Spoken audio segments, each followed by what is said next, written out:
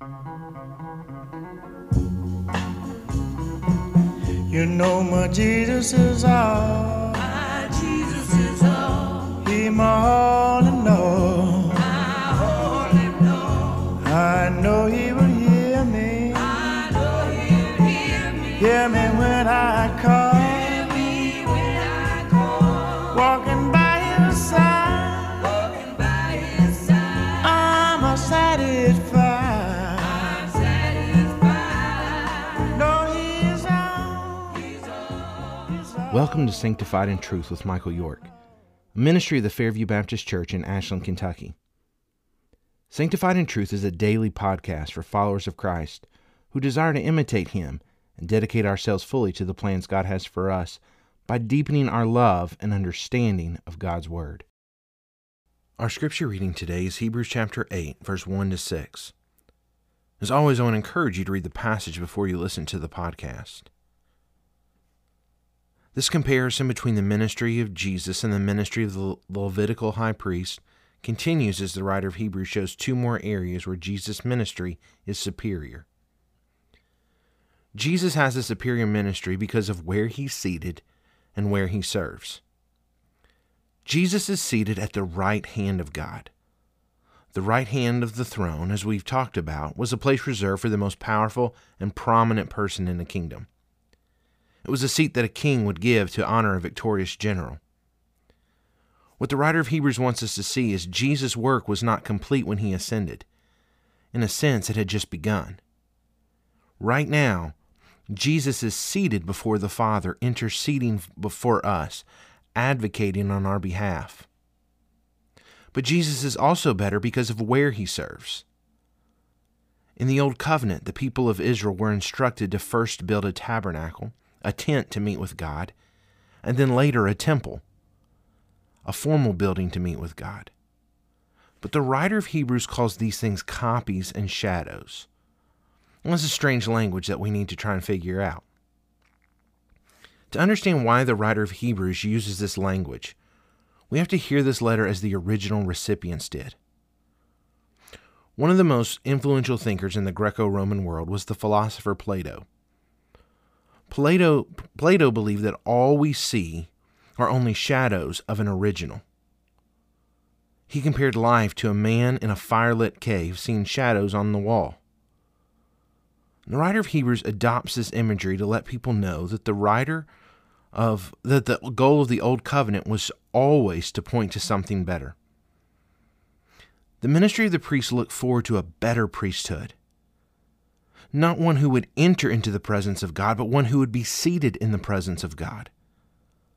The tabernacle and temple were only special to the point that they looked forward to something better. What the writer of Hebrews says, they were according to the pattern of God's dwelling place in heaven. Our hope is not in the things done in this world. It's in heaven. No human can fix our relationship with God for us. Only God himself can fix it. That's why he sent Jesus. And the only place where our relationship with God can be fixed is not in some temple or tabernacle, but in heaven itself, which is where Jesus is. All this once again underscores this vital truth. Our only hope in life is God. Any effort we put into making ourselves right with God is wasted. Only Jesus can do that. Nothing in this world can fix our relationship with God. No idea, no thing, no ritual. Our relationship with God can only be fixed in the throne room of heaven itself, where God rules and he reigns with Christ. As we seek to think through meaning, implication, and applications of this passage, we want to ask ourselves our three basic questions. First, what does this passage tell me about God? The writer of Hebrews begins this passage by making plain his point. We have a high priest.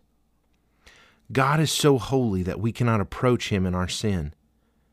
If we were able to come into the presence of God in our brokenness and sinfulness, we would have no idea about his holiness. So it's good and necessary that God showed us a pattern through the high priest. It's also good, Very good, very gracious that God provided for us a high priest. The writer of Hebrews wants to comfort the hearts of these people, to let them know that their standing with God is secure because of what Jesus has done. One of the greatest helps we have in the Christian life is simply to reflect on the active and continual work of Jesus. It's the work of Jesus that gives us hope and stability in our lives. Nothing we do can offer that. Only what Jesus has done and is doing gives us hope. The second question we want to ask is, what does this passage reveal to me about myself and about humanity in general? In verse 5, the writer of Hebrews uses a word, pattern. In other words, God is intending to teach certain spiritual realities through the rituals that He ordained, through the buildings He ordained. One of these things that God was intending to teach is that it was necessary for the priest to have something to offer. Priests could not approach a holy God without an offering to show thankfulness and an offering to atone for sin. This is God teaching. This was God showing us that to approach Him, we couldn't do it on our own merit. Jesus, as our high priest, offered up an offering for us. He offered His life as a thanksgiving, as an act of love, but also as an atonement. Trying to get to God on our own is not just unwise or inadvisable. It's impossible. It cannot be done. But praise God for Jesus, who's our representative, our priest before the Father right now in God's heavenly sanctuary, seated at God's right hand. Our third question is, what does this passage call me to do?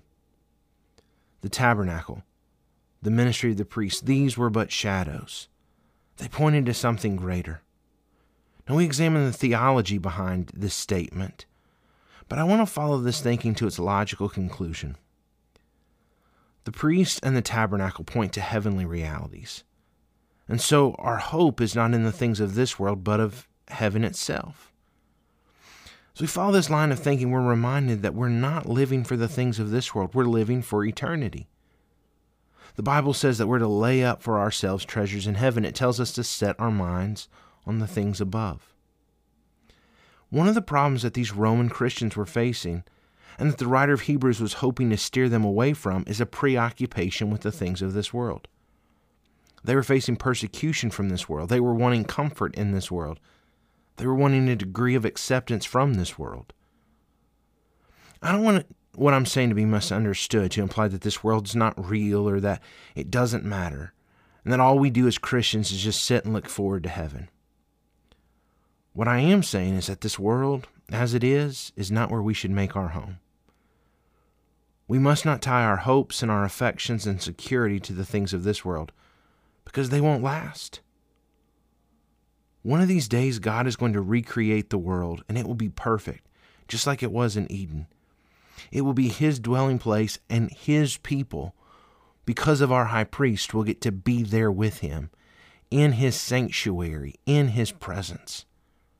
And it's that day that I look forward to. It's that day that I find hope in. It's that day that gets me through today, and I persevere toward with all my heart, and with all my soul, and with all my strength. Well, thanks for listening to today's episode of Sanctified in Truth. Join us tomorrow as we'll discuss Hebrews chapter 8, verse 7 to 13.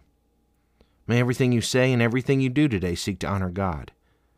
And whatever you do, take comfort and know that Jesus has already prayed for you, that you would be sanctified in truth.